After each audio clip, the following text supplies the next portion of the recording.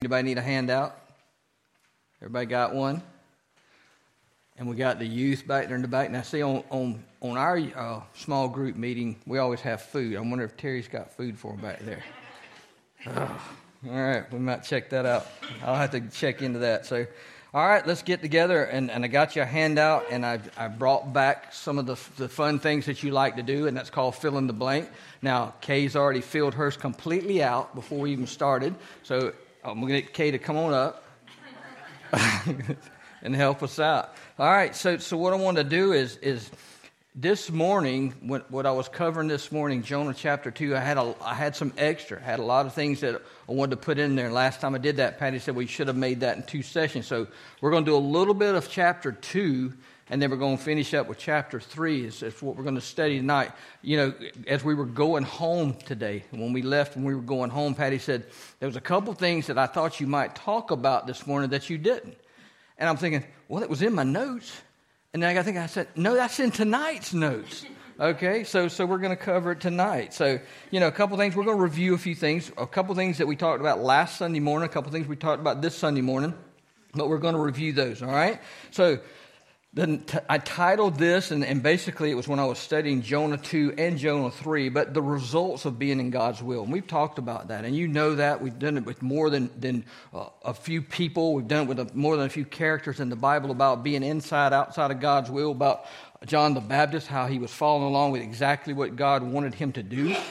And then some of the other ones that we talked about. But there's some that I'm going to reference a few today, that some of the more prominent figures had times when they got outside of God's will, and then you'd just be surprised about it, but you recognize that. But so a couple things we started out with, and I put it at the top of the page. I used this last week. You know, what comes to mind when you think about Jonah in the Bible, and everybody thinks about the same thing. Then the book of Jonah, specifically about Jehovah God, that was a first fill in the blank for you, and I covered that this morning. We talked about Jehovah on Wednesday night. We talked about him being self-revealing, self-existent, depending on nobody. But the book of Jonah, all 4 chapters, is about God revealing himself to the people. God revealing himself to Jonah, obviously. God revealing himself to the sailors. God revealing himself to the people of Nineveh. All right? So he's self-revealing, but the whole book of Jonah is specifically focused on Jehovah God. And then we talked about that Wednesday. Now, it's focused on the God who created the seas, the wind, and every living creature on the planet. That's what it talks about. All right? Now, the book of Jonah reveals to us great lengths that God will go through to reach his people. God doesn't just sit around waiting for us, even though he sees what's going on, but he goes to great lengths to get our attention sometimes. He goes to great lengths to bring us back to him, to draw us to him. He's not just sitting idle. He wants us to come to him. Now, the past 2 Sunday mornings, we got a glimpse of the compassion that God has for his people, specifically the people of Nineveh, and he desires to save all people. We covered that this morning as well. The desire to have a relationship with each and every person on this planet. We saw the acts of disobedient servant Jonah, whom God gave a second chance. We saw where Scripture tells us that we serve a God of second chances. All these are reviews. Now, I'm just reviewing a few things with you.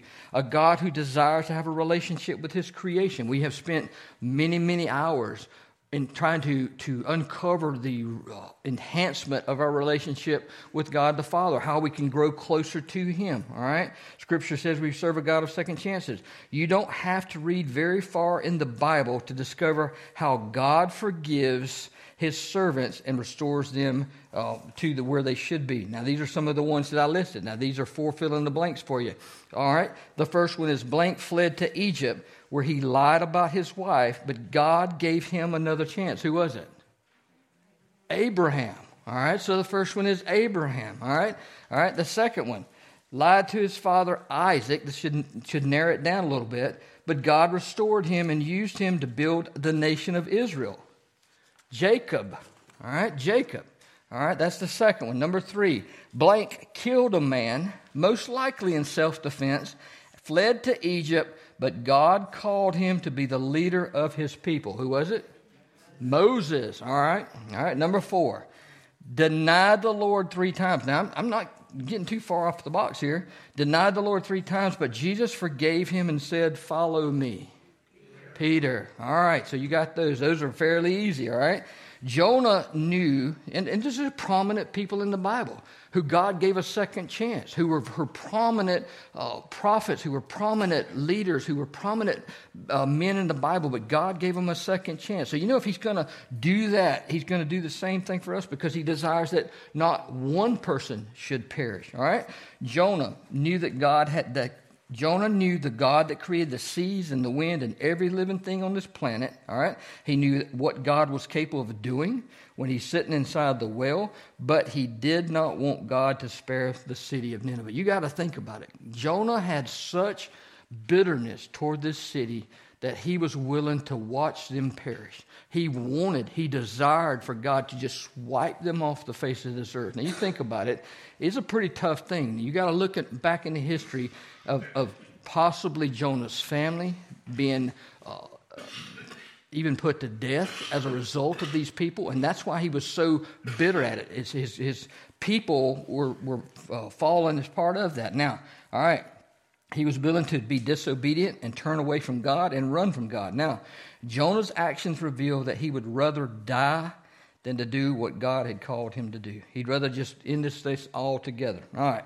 Now, that's pretty strong conviction. It's pretty significant act of disobedience and being out of God's will, but this was not God's plan for him. Now, God was in control, and he had a purpose for Jonah just like he has a purpose for each of us. Now, let's get into the scripture and read Jonah 2, 1 through 10. I read that this morning, but let's look at it again because we're going to break it down just a little bit. Jonah prayed to the Lord his God from the belly of the fish. I called to the Lord in my distress, and he answered me. I cried out for help from the depth inside of Sheol. You heard my voice. When you threw me into the depths, into the heart of the seas, the currents overcame me. All your breakers and your billows swept over me. And I said, I have been banished from your sight, yet I will look once more toward your holy temple. The water engulfed me up to my neck. The watery depths overcame me. Seaweed was wrapped around my head. I sank to the foundations of the mountain. The earth's gates shut behind me forever. Then you raised my life from the pit, Lord my God. As my life was fading away, I remembered the Lord, and my prayer came to you, to your holy temple. Those who cherish worthless idols abandon their faithful love. But as for me, I will sacrifice to you the voice of thanksgiving. I will fulfill what I have vowed. Salvation belongs to the Lord. Then the Lord commanded the fish, and he vomited Jonah onto dry land. English translation, you'd think they'd been a little softer with that. He vomited Jonah onto dry land. I looked around that as hard as I could. I said, I just got to say it, all right? Jonah's in the belly. Things come out of the belly. How do they come out? Okay, all right. The significance of these verses, Scripture is found in Jonah's willingness to pray. When you think about how important prayer is, and we talked about how important prayer is, but Jonah realized that was how important it was him, and that was his significance. Now, Jonah's request, at his request, the sailors threw Jonah over the edge of the boat and into the depths of the sea. They didn't want to do it. They did it reluctantly. Even after Jonah told them to do it, they still tried to row against the wind. They still tried to get the boat to the shore. But when it was just inevitable, it was not going to happen, that's when they threw him overboard. All right? Scripture tells us that the sea did what? Instantly became what? Calm. The minute he hit the water and the minute he started going down, the sea became calm because that was what God's plan was, all right? And the results, Jonah began to sink to the bottom, all right? Jonah 1:17, we go back. The Lord appointed a great fish to swallow Jonah, and Jonah was inside the belly of the fish 3 days and 3 nights. And we know that's important. We're going to talk about that on the end tonight. From a near-drowning experience, which from a human standpoint, all right? So drowning is one thing. Near drowning is close to drowning, but it's very similar to some things that take place. All right, from a human standpoint, it produces an unconscious type of state that the body goes into from lack of oxygen. All right, so you got to understand that when Jonah hits the water, he's still a human being. Even though God is in control, he's going under the water. After 4 to 6 minutes without oxygen, there's a loss of consciousness that takes place. Nonetheless, his ability to breathe and continue living was his cause for rejoicing. When he wakes up or when he regains consciousness inside the belly of this great fish, he's still able to breathe. So from the belly of the fish, Jonah submitted, he prayed, he entrusted, and God did what? He forgave him. He repented, all right, which is exactly what the message was he was going to preach. Now, we don't know how long Jonah was in the belly of the fish before this prayer actually took place. We don't know if it had been the 3 days, if he'd been sitting in there thinking about everything that had taken place, and he prayed on the third day, and the whale or the fish spit him up on the shore at that particular time. We just know that some point in those 3 days is when this prayer took place, but we don't know exactly which day it was, all right? Now, what we do know is that the Bible says that he was in the great fish for how many days? 3 days and 3 nights, all right? Now, on the third day, God had the fish place him up on what kind of land? Dry land. I mean, you think about it. The whale's big enough to hold a human being inside of it. It has to beach himself because he didn't just come up into the shallows and spit him out into the shallow water. He put him out on... Okay, my bad. Patty said it was projectile vomit. Y'all ever seen that before? All right, it's got some distance to it. All right, got a little bit of coverage, and it's what? But it can't just be Jonah coming out, then, can it? Huh? There's got to be some other substance coming out with it too, most likely. All right. Third day, here we go. Jonah 2:10. Actually, the Lord commanded the fish, and it vomited Jonah up to on dry land. God desires our attention and our focus. Now, Psalm 46:10. I put this one in there because this was something that's important to me.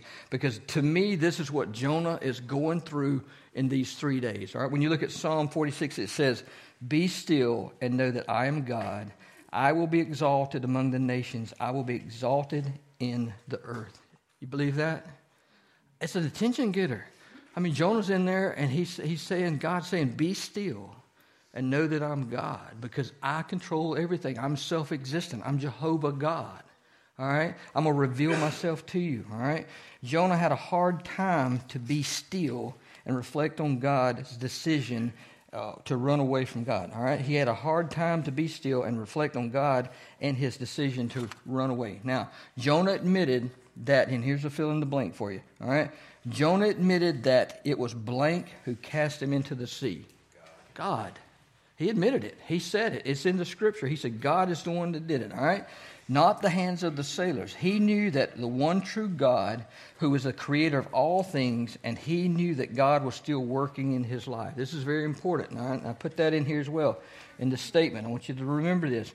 When trials and affliction come upon us, it is important that we know God is still doing what? He's still working. We're going to deal with trials. We're going to deal with tribulation. We're going to deal with struggle. We're going to deal with hardship. We're going to deal with difficulty, all right? But God is still working in and through us if we allow him to, all right? And it says, he says, I'll never leave you nor forsake you. I'll be with you always. I'm going with you every step of the way, all right? All right, he's still working. Jonah lost the presence of God, and he admitted that he believed the devil's lies. This is what happens when you disobey God. Satan is trying to distort everything that God has said to you. He's trying to distort the things that you believe. He's twisting everything, just like he tried to twist the scripture with Jesus himself during the temptation period. All right, and sometimes human beings believe Satan's lies. You believe that? I almost said amen, but that's not really something to say amen to. But you think about it. Sometimes we're deceived. Sometimes Satan can get a handle. Even a pastor, even a preacher, even a prophet. I just showed you 4 people that disobeyed God. And one was Abraham, one was Moses. All these people were disobedient because they believed something besides what God wanted them to believe. All right? Now, Jonah ultimately showed true sorrow in his disobedience and repented. All right? In faith, he asked God for his forgiveness, and God heard Jonah's humble prayer inside the belly of the great fish. And then after the way that Jonah had been stubbornly refused to obey God's voice, It's a wonder that God would even listen to him. When you think about how hard-headed he was and the things that he was doing, it's a wonder that God would even, I'll get somebody else to do this. You would think, you're making this way too difficult. Let's just get somebody that's obedient to me and we'll get it done. But it's a wonder that God even hung in there with him, all right? Now, you might think that God would move on and get somebody else, but we serve the God of how many chances? Multiple chances, all right? All right, that's not a fill in the blank. Don't worry, I'll get you the fill in the blanks, all right?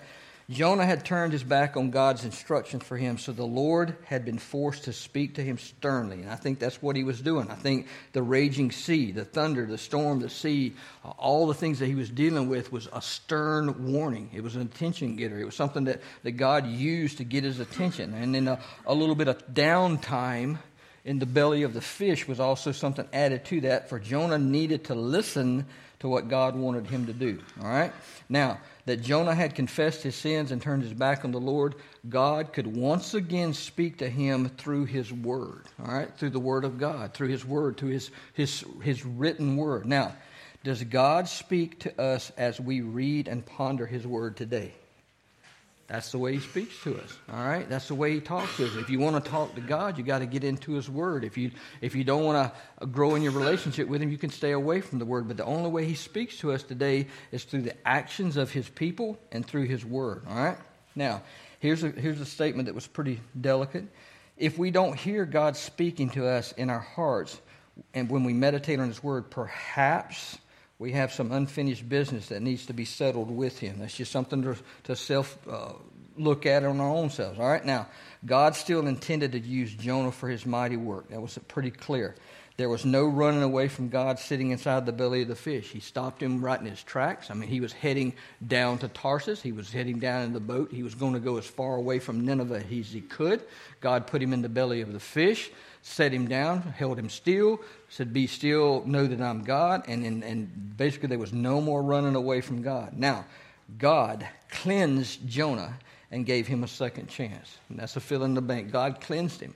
God forgave him, but God cleansed him. All right? Now, it's hard to cleanse something inside the belly of a fish, and we'll talk about that in just a second. All right? After 3 days, God had the fish place him up on dry land. All right? The mission that God placed before Jonah was still at hand. The harvest was great. We talked about that the week before last. The harvest was great because you think about it, Nineveh was a big city. It was a great city. All right? So lots and lots of people in Nineveh. All of them were on the same path. There was not like 2 or 3 of them that was in this condition and were doing well, and some of them were mediocre. They were all evil. The whole place was just coming apart. All right? God had not changed his position on what he wanted the people of Nineveh to do, nor he had not changed his position on what he wanted Jonah to do. Now, Jonah had to change his position of obedience because he was disobedient. He had to change to obedience, but God's purpose was still the same. Now, Nineveh needed to hear God's message. That's a pretty impressive statement. People need to hear God's message. The United States of America needs to hear God's message. People all over this world need to hear God's message. The city of Nineveh was a big city, but so is the city of Tallahassee. So is the city of Miami. So is the city of Atlanta. All these people are these big cities, but they need to hear Jesus. All right? Amen? All right, let's go to the next page. I'll flip it over to the back. Now let's look at Jonah 3. We kind of did a little review, and so let's see what we got here. All right? Who wants to read? Anybody? I guess that'd be me. All right, hang in there with me, all right? The word of the Lord came to Jonah a second time, all right? Get up, go to the great city of Nineveh and preach the message that I tell you, all right? Listen to those verse 2. Get up, go to the great city of Nineveh and preach the message I tell you. Get up, I'm in the belly of a fish, all right? Just think about it. Get up. Go to the great city of Nineveh. He refers to the great city and preach the message that I tell you.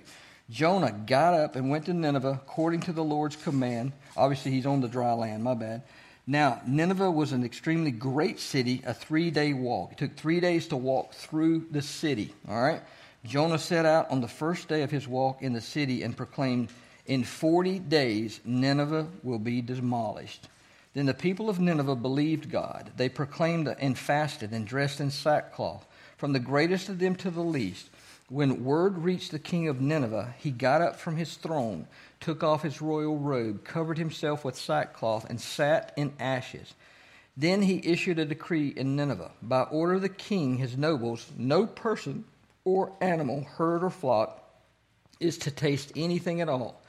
They must not eat or drink water. Furthermore, both people and animals must be covered with sackcloth, and everyone must call out earnestly to God.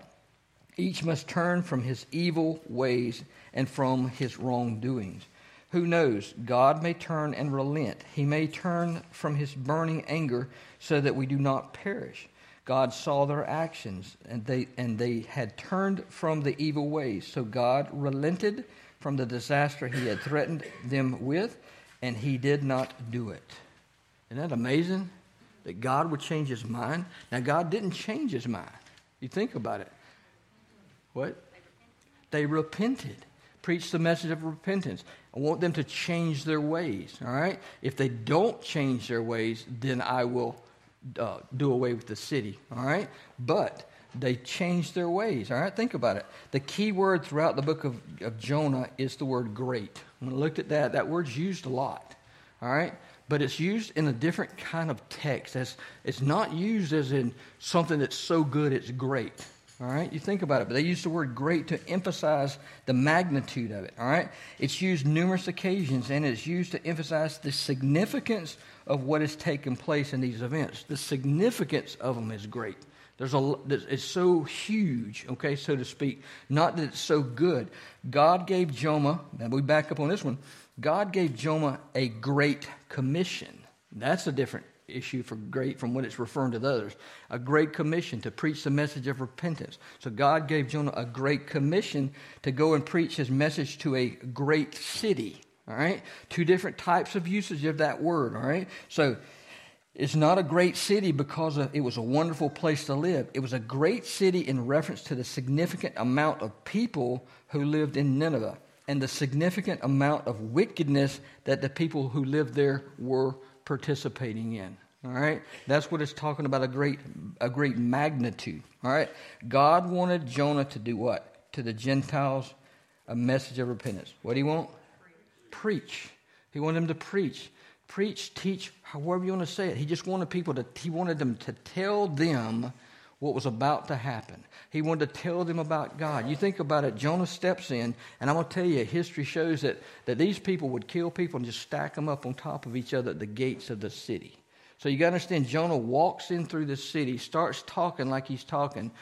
Honestly, God's the one doing all the talking. Jonah's just the messenger that's walking through there. All right? He starts walking through there. It takes him 3 days to get through there, and as soon as he walks by, people start repenting. All right? It's not like it happens all at the end. It's just odd that he's in the belly 3 days and it takes 3 days to get through the city. But anyhow, it's still the same. People started repenting when he started preaching and walking through there so that they could escape. All right? God wanted Jonah to preach the Gentiles a message of repentance so that they could escape the wrath of God and be forgiven. All right? The wrath of God, something that God poured out on Jesus Christ on the cross. All right?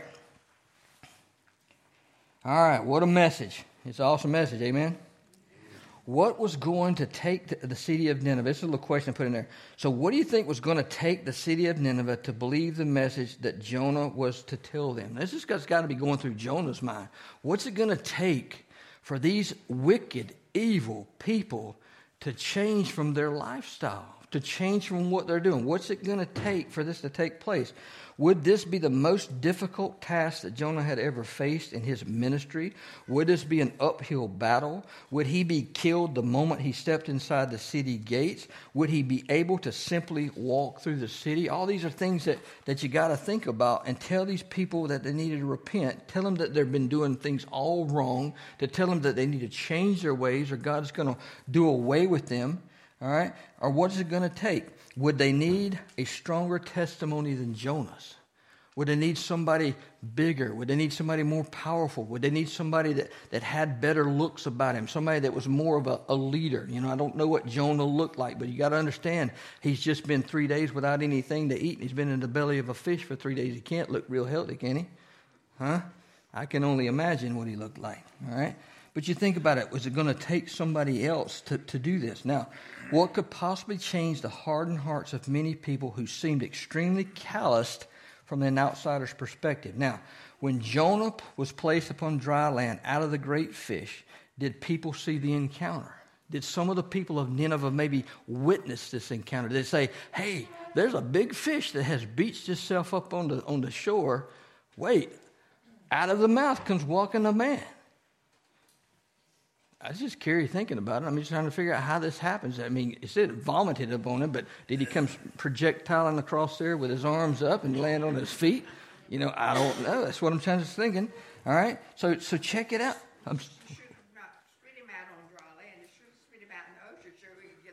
He need a bath coming in, But he come out on dry land. All right?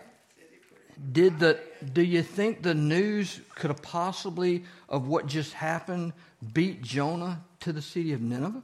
That maybe that somebody ahead of him that was a Ninevite said, hey, you're not going to believe what we just said. Just like the Samaritan woman headed into Samaria to tell those people about what had happened to her. Maybe somebody, and this is my speculation. It's all speculation, okay? It's not biblical.